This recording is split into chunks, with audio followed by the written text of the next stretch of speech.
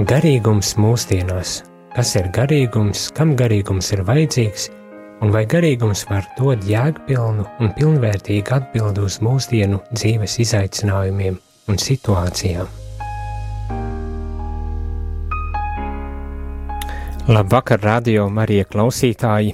Esam atpakaļ studijā uz raidījumu Garīgums mūsdienām un turpinam sarunu par ignācisko garīgumu, bet šoreiz ar citu viesi, kā parasti, un tas ir mācītājs Andris Krauliņš, un vēlos aicināt varbūt tās īsi arī iepazīstināt ar sevi.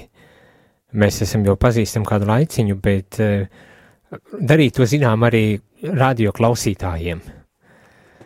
Vispirms prieks redzēt tevi šeit. Jā, paldies, Jāni. Jā, es esmu luterāņu mācītājs Andris Krauliņš. Es esmu mācītājs pat labam Piņķu Svētā Jāņa draudzē, bet principā jau mūsu baznīcā šoruden būs 15 gadi, kopš es esmu mācītājs, un esmu darbojies dažādos amatos, dažādos posteņos, arī baznīcas virsvaldē, un esmu pazīstams arī ar ignācisko garīgumu.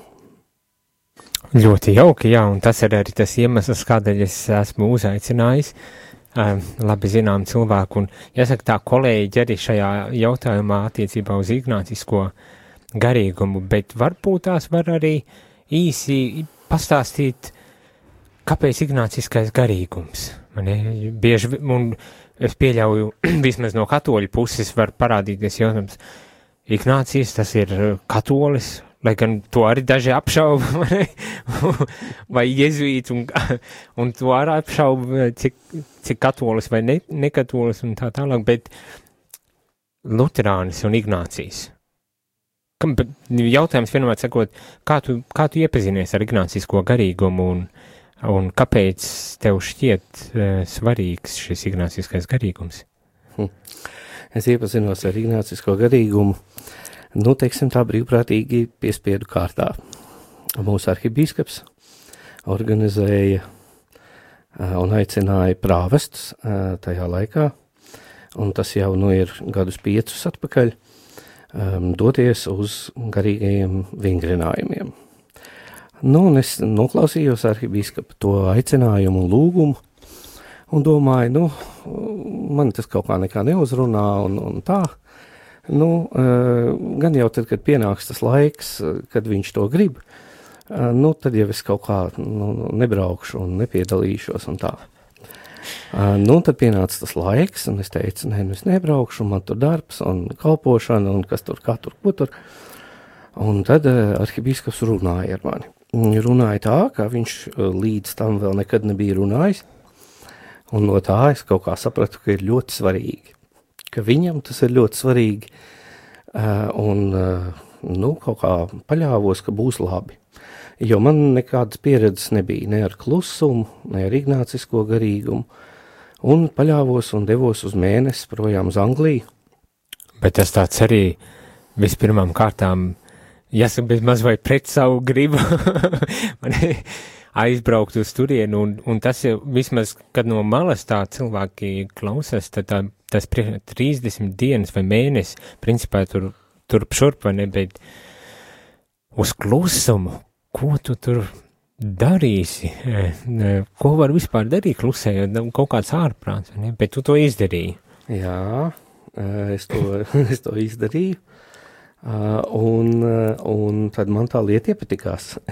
Bet kas tur iepatīkās vienmēr cikot? Man liekas, ka pareizi būtu teikt tā, ka es tur sastapu Jēzu tā pa īstam, un es viņu arī tā pa īstam uzsāku iemīlēt. Varbūt tie ir tādi ļoti lieli vārdi, un tāpēc man ir bail teikt, ka es viņu tā ļoti mīlu, un tā ļoti, ļoti, ļoti, ja es uzsāku, un tā mūsu mīlestība un mūsu attiecības ir gājušas plašumā un dziļumā pa šo laiku, bet tas sākums bija tur tajā mēnesī Anglijā. Iepazīt dziļāk Jēzu, citiem vārdiem. Var prasīt, kā tā iepazīšana notika. Es arī te tā drusku izaicinu jo, protams, rekolekcijās iepazīst, bet varbūt tās var paskaidrot tieši kādā veidā tas bija, kā tas notika, lai arī klausītāji varētu sadzirdēt un saprast. Tātad tas savā ziņā arī ir jautājums par rekolekcijām pašām, ne? Bet ja jūties brīvs, kā runāt par šo tēmu, varbūt tās tu neesi gatavs, jāsaka tā. Vai negribas? Nē, tu tik tā jau arī nav, jā, bet redz, tad, kad mēs sēžam mājās un lasam bībelīti, un varbūt esam pat teologi un studējuši to visu fundamentāli un pamatīgi, vienalga pastāv risks, ka tas mums paliek tikai uz papīra, ka tas viss paliek tikai tā formāli. Mēs zinām, Dievs ir, mēs zinām, Jēzus nomira par mums lieldienās un augšām cēlās. Mēs zinām, ka viņš mūs mīl, bet tie ir tikai vārdi, nu varbūt bez tāda dziļāka satura, bez tā, ka mēs konkrēti to saistam ar sevi, ar savām kaut kādām emocijām un piedzīvojumiem. Un tieši uz to jau ir vērsti garīgie vingrinājumi, ka tu ej cauri Jēzus dzīvei, un nevis vienkārši to uztver kā vēsturisku notikumu, bet ka tu tur sastopi Jēzu, ka tu redz, kā viņš priecājas, redz, kā viņš cieš, tu priecājies līdz ar viņu, vai mācies priecāties līdz ar viņu, mācies ciest līdz ar viņu un mācies saprast, ko tev tas viss nozīmē pašam priekš sevis. Mācies saprast, lasot Bībeli, mācies saprast un iepazīt Dievu daudz dziļākā nozīmē. Tas laikam ir tiešām, kad mājās sēžam, lasam Bībeli, tas ir viens, vai kad to darām studiju kaut kādos ietveros, vai ne? Gatavojos prediķi, piemēram, domājot par sevi, bet ar tev tādu pati, jāsaka, aicinājums tāds pats, vai ne? Bet tajās rekolekcijās notiek kaut kas pavisam cits, kad tā vairāk nav studēšana, bet tā ir sava veida dzīvošana ar Jēzu caur šiem Bībeles tekstiem un avotiem, bet nepaliekot pie pašiem tekstiem, vai ne? Tas ir, principā, izejot ārpus šī teksta. Jā, tās ir tāda ieiešana reālās attiecībās, jo tu, nav jau viss tā saldi. Tu ar viņu strīdies, tu tiepies, un tu skaties, tad vēro it kā no malas, kā viņš ar tevi apietās, tad, kad tu tiepies un strīdies un nepiekrīti, negribi kaut kur iet, tur, kur viņš tevi aicina, jā, vai arī, tad, kad tu ej viņam blakus. Un tas ir tāpat kā ar otru cilvēku, kad mēs ejam viņam blakus, vai ne, mēs sajūtam viņu arī emocionāli, vērojam viņu, kā viņš jūtās, kādas domas viņam ir, jā, ko viņš saka tev, un Jēzus jau, vismaz manā gadījumā, viņš nav tāds daļrunīgs, ja, tur tā nenāk, tur tādi 40 minūšu sprediķi, piemēram, no viņa, ja par kaut kādu tēmu. Viņš pasaka konkrēti un kodolīgi un ļoti īsās frāzēs, un dažreiz tu pavadi vairākas dienas domājot, ko viņš ar to gribēja pateikt, vai lūdzoties, pareizāk sakot, ko viņš ar to gribēja teikt, ko tas man nozīmē. Burvīgi, tad Jēzus runā, un viņš runā uz katru savādākā veidā, un katram atrod no pieejamību kaut kādā veidā. Bet vēl viena lieta, kas rekolekcijās ir, un kas varbūt tās nav centrāla, un nevajadzētu vismaz būt centrālai, tā ir garīgā līdzgaitniecība, pavadīšana, vadība, vai vienalga, kā lai to nosauc, vai ne, vismaz tātad katoliskajā tradīcijā mēs viņu saucam par pavadīšanu, vai ne, bet man liekas aizvien vairāk ienāk ar līdzgaitniecība, vai garīgā vadība. Un tā arī ir sava noteikta loma šajā visā procesā 30 dienās, vai tas būtu arī mazāk skaitu dienu dots, bet ir arī šim aspektam ir būtiska tomēr tā loma, vai ne? Jā.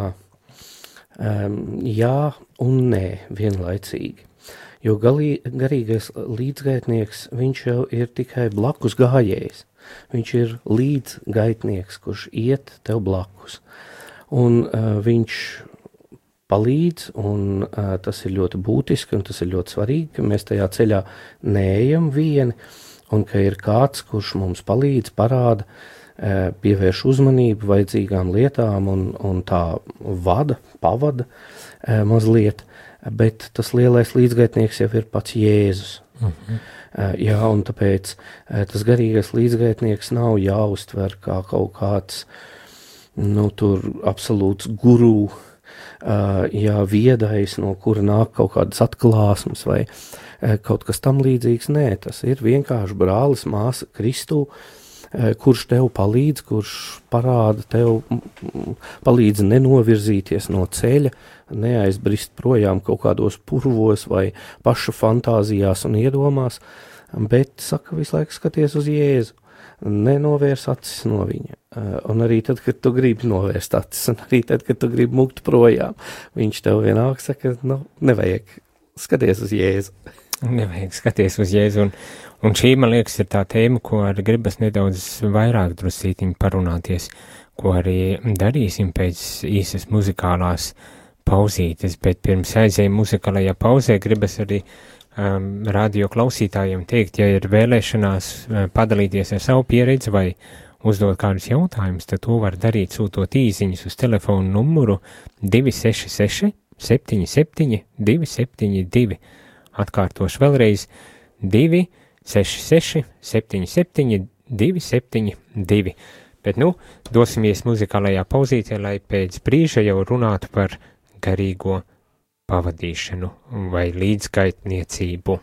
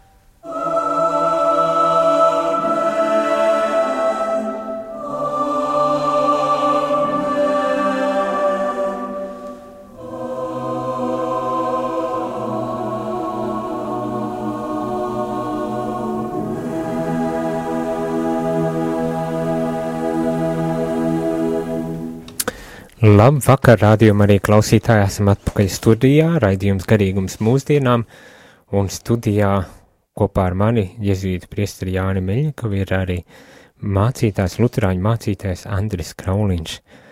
Un mums tā saruna iet par ignācisko garīgumu, jo, kā varbūt tās daudzi jau zina, kad arī luteriskajā baznīcā ir iecienīts, ne Ignācijas, varbūt tā neteikšu tā, bet ir iecienīts vismaz kaut kādā daļā ignāciskais garīgums, jo tur ir kaut kas atrasts tāds, kas dod atbalstu un stiprinājumu tajā ikdienas dzīves kristīgajā tādā ceļā, vai ne?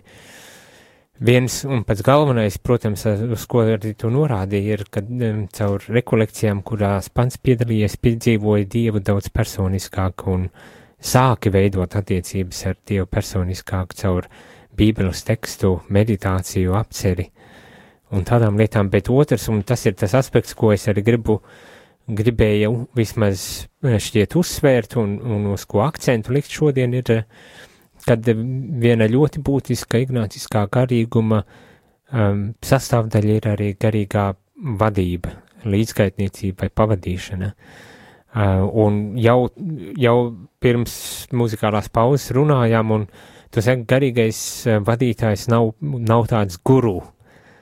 Viņš neaizvieto Jēzu principā, viņš neko nemēģina schēmot vai radīt, viņš pavada, iet kopā ar tevi tavā kristīgajā dzīves ceļā, vai ne, un tavās attiecībās ar Dievu, jo tas galvenais vadītājs ir pats Dievs, Jēzus, protams.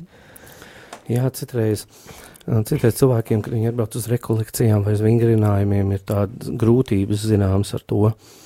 Viņi domā, jā, ka viņi ir atbraukuši pie mācītāja, priestera vai ne, un viņiem ir dzīves jautājumi, uz kuriem viņi tā kā cer šajās rekolekcijās saņemt atbildi, darīt man to vai darīt man šito, vai kā tad ir pareizi. Un citi atnāk ar 3 dažādiem bībeles izdevumiem, ieskaitot kaut kādu grieķu valodu un kaut ko tam līdzīgi, ja?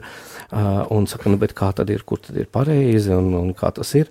Un tad mums ir jāsāk ar to, ka mēs paskaidrojam vai skaidrojam un mācam par to, kā tas ir ar ignācisko garīgumu, ka tas nav domāts tam, tā nav bībeles studija tādā klasiskā veidā, tā nav pastorālā padomdošana, vai psiholoģiska padomdošana, tādā veidā tas ir, kā mācību grāmatā skaisti ir rakstīts, palīdzība, ko viens kristietis sniedz otram.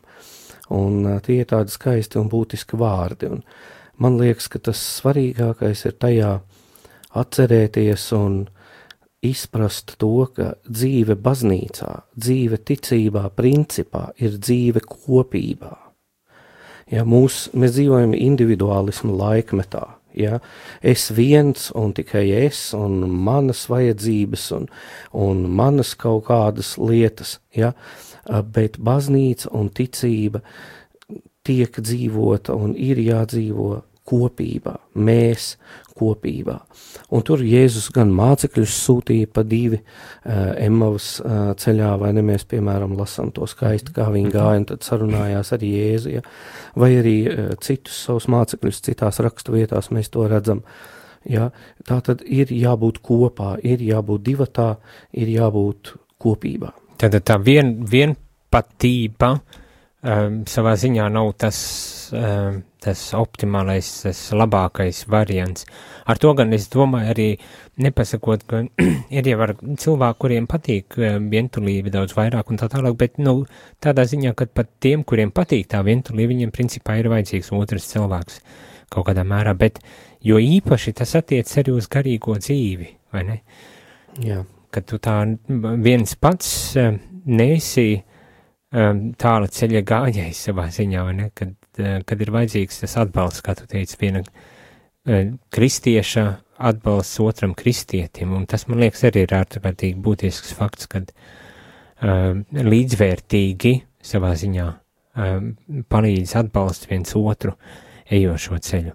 Bet tad gribas tā teikt, bet kas tad ir tas vadītājs, vienmēr sakot, kā viņu vienkārši, tad principā jau tu teici, vai ne, viens kristietis, bet kā viņu to var definēt, kas tad ir tas, ar ko nodarbojas šis vadītājs, kādā veidā viņš to dara un kāpēc viņš to dara un tā tālāk, palīdzība, jā, bet ir tur vēl kaut kas vai? Vadītājs tiek trenēts uz to, viņu apmācot, palīdzēt cilvēkam visu laiku fokusēties uz Jēzu, kā mēs jau iepriekš runājām. Tātad tā ir tā būtiskā lieta, bet garīgajās lietās jau ir ne tikai Jēzus, ir arī ļaunais ienaidnieks, un tāpēc ir arī garīgais pavadītājs, līdzgaitnieks, kurš palīdz pavadāmajam saprast, ka varbūt tur ir kādas lamatas izliktas no ļaunā, ka tur ir ceļš, pa kuru nevajag iet, ka tas ved projām patiesībā no Dieva. Un tāpēc mums ir vajadzīgs pavadītājs, tāpēc mums ir vajadzīgi brāļi un māsas ticībā un mūsu kristieša ikdienas dzīvē, tajā, kā mēs to dzīvojam. Ja? Un, protams, ka pavadītājs, viņš ir apmācīts klausīties, un klausīties mūsdienās tā ir ļoti, ļoti liela dāvana, kuru cilvēki nenovērtē, vai kuru cilvēki ir aizmirsuši, ka viņos kāds klausās. Man bija tāds skaists piedzīvojums, vienu svētdienu pie baznīcas ārpusē pirms dievkalpojuma es sastapu draudzes māsu, kur nāca ar savu mazo meitiņu uz dievkalpojumu. Un mazā meitiņa raudāja un niķojās tur par kaut ko, un es prasu, par ko viņa niķojās un tā. Un draudzes māsa man saka, viņi grib opā, bet es nevaru viņu pacelt opā, jo man sāp mugura. Un dievkalpojuma laikā, lielās lūkšanas laikā es aizlūdzu par šo māsu un par viņas sāpošo muguru. Un pēc dievkalpojuma ārējot, viņa man prasa, kā tu zināji, ka man sāp mugura? Es viņai saku, bet tu man pati pateici to. Ja? Tātad cilvēki mūsdienās jau pat runā, apzinādamies, ka viņos neviens neklausās, ja? Bet tomēr runājot, viņi pasaka kaut ko būtisku. Un tur ir vajadzīgs šis klausītājs. Klausīšanās tā zaudēta īpašība vai spēja mūsdienu cilvēkam droši vien arī, jāsaka, tā ir kā ir, vai nekad tehnoloģijas aizvien vairāk varbūt tās liedz mums iespēju klausīties vienam otrā, jo tā, kad viņu nebija, tad citādāk atkal. Bet es negribu arī nosūtīt tehnoloģiju, tādā moralizēšanā iet, vienmēr sakot, klausīšanās ir tā viena pamatlieta, ko garīgais vadītājs nodrošina, vai ne? Klausīt, un nevis vienkārši klausīt, bet klausīties, saprotot, klausoties, netiesājot un nemācot vai nenorādot, bet klausīties pēc tā, ko cilvēks grib pateikt un kā viņš to grib pateikt. Tas man liekas ir ļoti būtiski tieši ignāciskajā garīgumā, šis delikātums. Jā, šī savu viedokļu neuzspiešana, netiesāšana, klausīšanās, nevērtēšana nekādā veidā. Ja, mums arī tajā gan sabiedrībā, gan bieži jau arī baznīcā un draudzēs ir daudz jāmācās tieši šajā jomā. Ja, nevienmēr kāds prasa mūsu vērtējumu, nevienmēr mums ir jāizsaka savs spriedums, vēl jau vairāk Jēzus saka netiesājiet. Ja, un ja mēs sekotu tam bišķi vairāk, iespējams daudz problēmas atkristu pašas no sevis. Ļoti iespējams.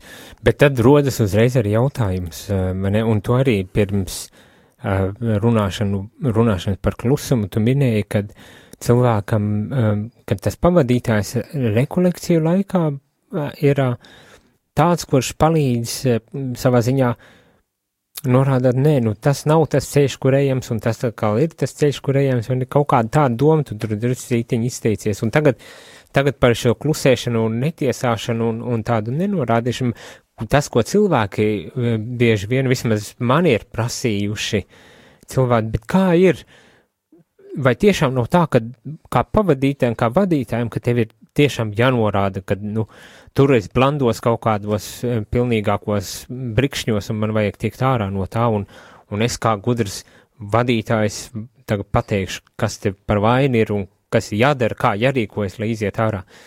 Un cilvēkiem tas ir ierasts, viņiem arī gribas principā, kad viņam pasaka, kas tev ir jādara savu dzīvi, lai tu laimīgi un skaisti varētu nodzīvot, vai ne? Viņi negrib tā vienkārši, kāds paklausīsies, bet viņi grib tā, pa plauktiem viss salikts, viss kārtībā, ne jau visi, protams, bet vienmēr sakot, tas jautājums ir par to, ko darīt, vai kas notiek tad, kad šis cilvēks šķietami pēc kaut kādiem pieņēmumiem neatbilst tām prasībām, kuras mēs, kristieši, sev paši esam uzlikuši, kur aiziet citu ceļu, ka viņa tā pieredze, tā vien šķiet ir pilnīgi kaut kāda neadekvāta tam, ko es esmu pieredzējis. Es saprotu, to man jautā aptuveni. Es saprotu to tavu domu, jā. Redzi, pirmām kārtām to padomu došanu, viņa ir vairāk tā kā mūsu latviešu tautas pasakās. Redzi, ir 3 ceļi. Iesi pa to, iespējams būs šitā, iesi pa vidējo būs tā, un iesi pa labējo ceļu, iespējams būs tā. Ja tātad vadītāja uzdevums ir nevis teikt, ej pa to ceļu, bet pateikt, tajā, ko tu man stāstīji, es ieraugu, ka tev ir, piemēram, 3 ceļu iespējas tajā, kur tā kā varētu iet un ko darīt. Tas ir, teiksim, par tiem ceļiem un par tiem lēmumiem. Katram cilvēkam ir savs ceļš, un mēs to cilvēka ceļu cienam. Bet kaut kur pienāk robeža, kur tad cilvēks varbūt ir apmaldījies, varbūt viņš ir ne tajā vietā. Un ja mēs vairs neejam pie Jēzus, ja mēs vairs nefokusējamies uz Jēzu, bet sākam risināt, nezinu, kādas citas dzīves lietas, vai ne, tad ir cilvēkam jāsaka, mūsu modelis ir šāds. Un mēs šeit esam tāpēc, un es esmu kā pavadītājs, kā līdzgaitnieks priekš tevis, tāpēc tev kalpot ceļā pie Jēzus. Bet, ja tu gribi iet citur, tā ir tava darīšana, tu to vari darīt, bet tad, ne ar mani. Ja? Tā kā tā tas ir. Tā tad ir tomēr kaut kādas arī, kā teikt, robežas, laikam, tā var pateikt, ne, kur ir jānorāda uz kādām lietām, kas šķiet ir nepieņemams. Nav tā, ka gluži pilnīgi viss. Jā, tā ir viena kristīga cilvēka palīdzība otram kristīgam cilvēkam, ja tas tā ir. Protams, ka mēs varam lietot ignācisko garīgumu, un citreiz tas tā ir arī, ja tajā cilvēkā tā kristīgā dzirksts, tā dievu atziņa ir ļoti, ļoti maziņa, tā dzirkstelīte, bet mēs viņu ieraugam, un tad mums ir skaidrs, ka mēs, varam palīdzēt cilvēkam uz to fokusēties, ja viņš vēlas, un vadīt viņu uz to, bet, dīvaini šajā pasaulē ir ļoti daudz, un pasaules dažādu uzskatu un priekšstatu par to, kā visas lietas funkcionē, arī ir ļoti daudz. Un tas viss nav savietojams, ar Jēzu un pavadītāju tam nevajag. Un tātad ir tā robeža, kur nav tomēr, tas nav tas ceļš un labāk izvēlēties kaut ko citu savā ziņā, vai ne? Jā, jums ir jābūt godīgiem, arī ne jau tikai līdzgaitnieks ir, teiksim, tā piestēlēts tagad tam pavadāmajam cilvēkam, un viņam jādara viss, ko tas pavadāmais cilvēks grib. Jā, tā jau arī nav. Būtībā līdzgaitniecība jau ir tāda apusēja vienošanās. Ja? Arī mēs lūdzamies, tad, kad ir cilvēki atbraukši, mums ir skaidrs, kāds būs viņa saraksts, vai ne? Ir lūkšanas par to, pie kuru vadītāju, kuru cilvēku labāk sūtīt, un Dievs parāda, Dievs vada to visu, un mēs nonākam pie risinājumu un atziņas, kādā veidā to darīt. Un vēl viens tāds arī man jautājums ir principā, atkal paķerot varbūt tādu sīku detaļu no tā, ko tu saki, vai ne, ir par to, ka, visādas iespējamās dīvainības, vai ne, kā tu saki, ir, un tas nenozīmē, ka man kā pavadītājam vajag to visu akceptēt un kā teikt, iet, sekot un it kā pavadīt tajā lietām, kas varbūt tās neprasot arī, kas te tur tālāk varētu būt, kas tad ir tās dīvainības, vai ne, varbūt tās cilvēki paši arī aizdomājas līdz kaut kādām lietām. Bet tā lieta, ko es gribu, varbūt tās dīvainības citā reizē varētu arī risināt, bet tā lieta, ko es gribu jautāt ir, un tā arī tāda kutelīga tēma ir principā, tas ir, kā ir ekumeniskajā kontekstā, vai ne? Kā tu to redzi? Es, principā, tā mana pieredze ir tāda, ka, nav nekādu problēmu, ne, bet kā tev šķiet, vai tur ir kaut kādas robežas, kurā, piemēram, es kā katolis vai tu kā luterāns nevarētu otras konfesijas cilvēku pavadīt, vai ne, nu, es luterānu vai tu katoli vai jebkuras citas, kā tu skaties uz šo jautājumu? Jā, redz, mani pašu pavadīja katoļu māsa. Un centrā, kur tas notika, un arī, kur mēs pēc tam apmācību saņēmām, ja, mēs ieraudzījām, ka tur brauc luterāņi, tur brauc baptisti, tur brauc ne tikai katoļi un ne tikai jezuīti, ja, bet ir ļoti plaša spektra cilvēki no dažādiem kontinentiem, no dažādām kultūrām, ja, tātad ar dažādu dzīves pieredzi, dažādu vecumu, ja, tas viss ir iespējams, tāpēc, ka ignāciskajā šajā vingrinājumos un rekolekcijās nav runa par dogmatiku. Nav runa par to, kāda ir katras konkrētās baznīcas mācība, kādā jautājumā un tāpēc nav tādu šķēršļu, lai pavadītu citas konfesijas cilvēku. Tad nav šķēršļu, un es atceros, mēs arī bijām kopā uz Ignācija no Lojolas garīgo vingrinājumu atvēršanu, un tur jezuītu provinciāls priekšnieks citiem vārdiem teica tādu domu, kad šie vingrinājumi ir derīgi ne tikai katoļiem vai kristiešiem, bet ka viņi var būt derīgi arī citu reliģiju pat bez reliģijas cilvēkiem, ka šī ir tāda savu metoda, ar kā palīdzību cilvēks var iet jebkurā savā konkrētajā tradīcijā un dzīves tādā skatījumā un izmantot šo, es tagad ļoti tehniski to nosaucu par metodi, vai ne, bet, ka to var izmantot. Es domāju, ka ir pienācis laiks aiziet mazā muzikālā pauzītē pirms turpināt sarunu par ignācisko garīgumu un te būsim atpakaļ un turpināsim runāt, kas vēl ir tāds te ignāciskajā garīgumā un kas tad tā īsti par metodi ir, varbūt tās to elementu nedaudz vairāk apskatīsim. Alleluja! Alleluja! Alleluja! Spielt für den Herrn, singt ihm ein neues Lied und jubelt laut. Alleluja!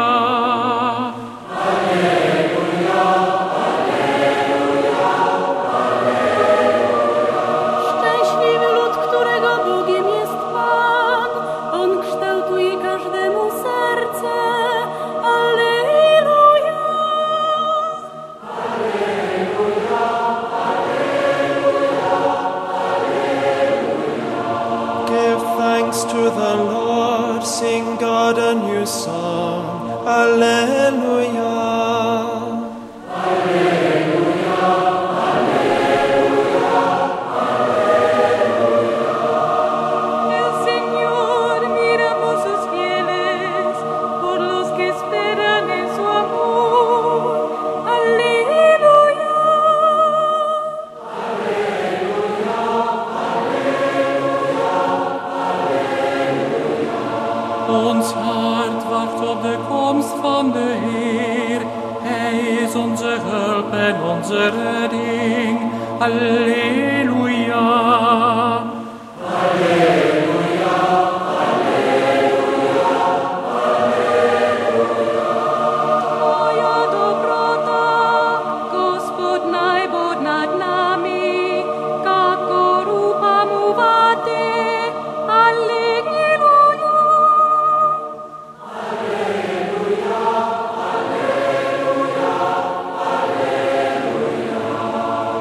A nossa alma espera no Senhor, nele se alegre nosso coração. Aleluia.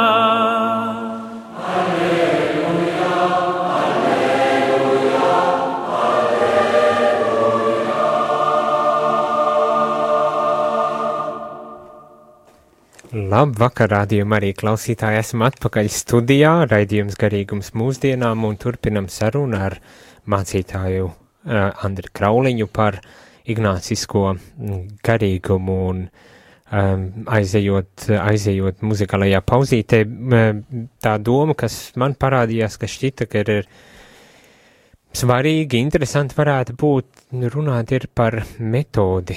Tur bija tā runa, kad ignāciskais garīgums, jeb šī metode, kā es teicu, ir tāda, ko principā var izmantot un pieejama un pieņemama varbūt ne tikai katoļiem, ne tikai kristiešiem, bet arī citu reliģiju, konfesiju un pat bez konfesiju cilvēkiem, un tā, kāpēc es ar to it kā turpināju un tā apgalvoju, ir, kad principā tādā modernā valodā, sakot, ignāciskais garīgums, jeb tā metode, tie garīgie vingrinājumi, ir tādi kristīgā apzinātības prakse, vērības prakse, bet kristīgā, vai ne?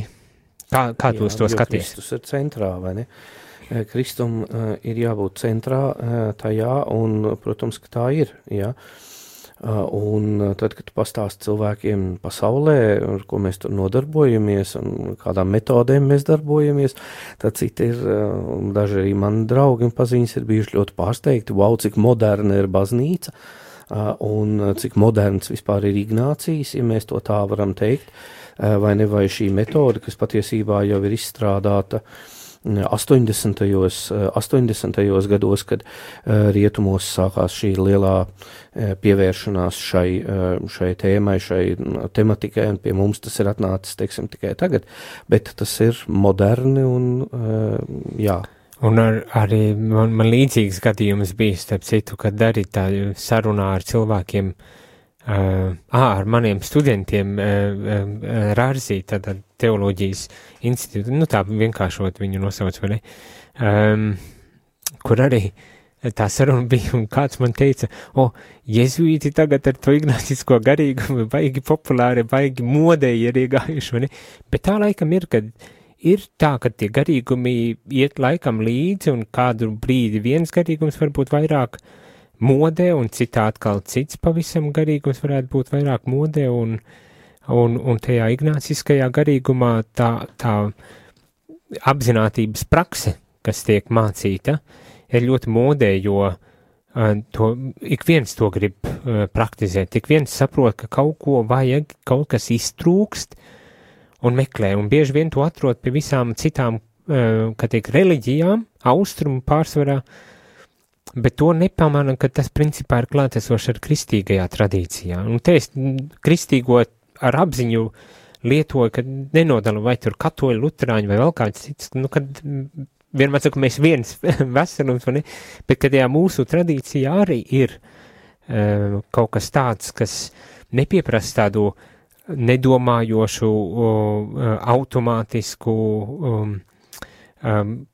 rituālu, likumu izpildīšanu, bet kas principā saka, labi ir rituāli un tādas lietas, bet tas nāk kā tāds sekundārs, kad vispirmām kārtām tās ir attiecības, un tā ir tā mana dzīve, ar kuru es darbojos, un ar Dievu veidoju to, un tad arī tiem rituāliem un likumiem un visām tādām lietām arī rodas jēga, ja man ir tās attiecības ar tavu Dievu, ja viņu nav, te jau galu galā. Ko tu domā? Jā, tā ir tā satikšanās vieta ar Dievu, līdz kurai mums ir jānonāk, un tas ir tas labais šajā ignāciskajā garīgumā, ka Ignācijs mums māca caur vingrinājumiem un caur to visu, ka tev ir jānolaižas līdz otra cilvēka līmenim, tev ir jāsastop viņš tur, kur viņš ir, viņa dzīvē, viņa situācijā, viņa rūpēs un viņa raizēs.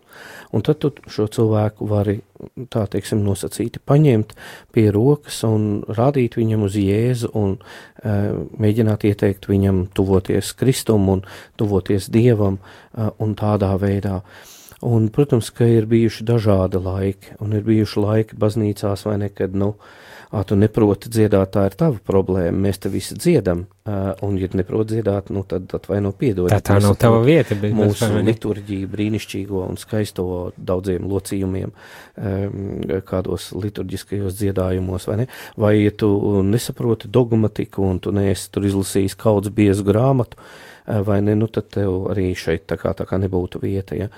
Bet svarīgi ir sastapties ar to cilvēku tur, kur viņš ir, Tā ir tā viena monētas puse, un otra monētas puse ir jā, tas, ko tu pieminēji. Tad, kad mēs sastopamies ar Dievu tajā vietā, tad mēs varam viņu iemīlēt.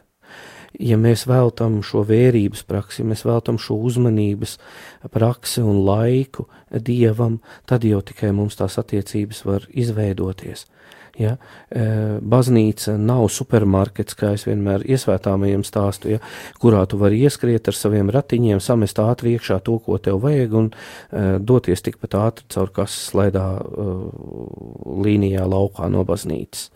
Ir jāsastopās ar Dievu, ir jāiemīl Dievs, un kā raksta mums māca, Dieva balss ir lēna un čukstoša. Un tāpēc ir vajadzīga ļoti liela vērība un apzinātība, lai viņu sadzirdētu un izprastu. Vērība un apzinātība, lai sadzirdētu un izprastu, un man tā doma, ko tu saki par to, kad ar pavadītājiem ir jāsastop šis cilvēks tur, kur viņš ir, kad viņš nevis paņem to cilvēku kaut kur ārā savās idejās un tajās domās un priekšstatos teorijās, kur viņam būtu jābūt, pavisam ne tur, kur viņš ir, vai ne, bet kad tu nokāp zemē no saviem augstumiem un satiec to cilvēku, dari principā to pašu, ko Jēzus savā laikā darīja, viņš sastapa cilvēkus tur, kur viņi bija, vai ne, viņš jau neteica, kļūsti tīrs un skaists, gudrs un stalds un tievs un vēl vis kaut kāds, vai ne, svēts vai perfekts, bet viņš sastapās ar cilvēkiem, kādi bija, un tā viņam nebija, viņš sastapās ar muitniekiem, lielākiem nodevējiem un korumpētiem cilvēkiem un ar prostitūtēm, ar ko tik vēl nesastapās, un tā viņam nebija problēma, un tagad sastapās, tad šajās attiecībās arī šis cilvēks varēja mainīties, vai ne? Savā ziņā, ja es nepieprasu no manis mainīties, lai varētu sastapt viņu, viņš sastop, un caur šīm attiecībām tad arī var notikt izmaiņas, kādas varbūt tās ir nepieciešamas, kas to nezina, varbūt tās, bet tā sastapšana. Jo tajā, ko tu saki, ir iekšā tas lielais delikātums. Ja, tajā tas atainojas šajās lūkšanās, ko mēs arī sakam, vai ko Kenterberijs Anselms ir teicis, vai ko, ja, ka būtībā, un tas ir tas luteriskais Ignācijā, ja, ka būtībā Ignācijas pasaka tikai Kristus, ja, un tu lūdz šajās lūkšanās, piemēram, arī šo mīlestību, ja, un tu saki,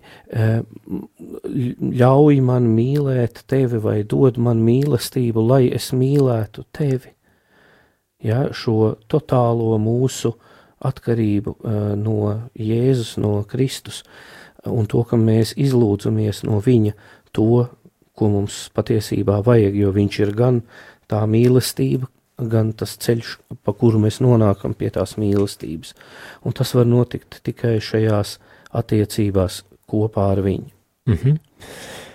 Es tā skatos, laiks jau iet uz beigām, kas nozīmē, ka jāsaka milzīgs paldies būs par šo sarunu ar radio klausītājiem, par to, ka klausījāties. Man arī jāsaka tā, tu man veiksmīgi tik prom no apzinātības, sarunas par apzinātību, bet tas nozīmē tikai to radio klausītāju, kad šī saruna sekos par apzinātību, ignāciskā garīguma praksi, kā tāda apzinātības, vērības praksi, tas tāds uz priekšdienām vienkārši ieintriģējot radio klausītājus, vai ne? Bet tev es teikšu pilnīgi nopietni, sirsnīgs paldies, ne tikai par to, ka atnācu šeit, bet ka tu tāds esi arī ignāciskajā garīgumā, un kad mums ir bijis tā iespēja iepazīties un draudzēties, vai ne? Sirsnīgs paldies tev par to. Paldies, Jāni. Un visiem radio Marija klausītājiem vēlēšu arī skaistu šo piekdienas pēcpusdienu vakaru jau. Tā izskats, ka varētu būt laba svētdiena vai laba nedēļas nogala un vēlēšu, lai tiešām ir skaista atpūtas prieka un mīlestības pilna šī nedēļas nogala, bet arī apzināta nedēļas nogala, tad nepazaudēt to elementu, dodoties nedēļas atpūtā, pelnītajā nedēļas atpūtā. Un apzināti atceroties to, ka mēs esam gaišajā pēc lieldienu laikā augšām celšanās gaismu un prieku visiem. Tieši tā. Paldies un uz tikšanos nākošajā nedēļā. Garīgums mūsdienās. Kas ir garīgums, kam garīgums ir vajadzīgs, un vai garīgums var dot jēgpilnu un pilnvērtīgu atbildi uz mūsdienu dzīves izaicinājumiem un situācijām?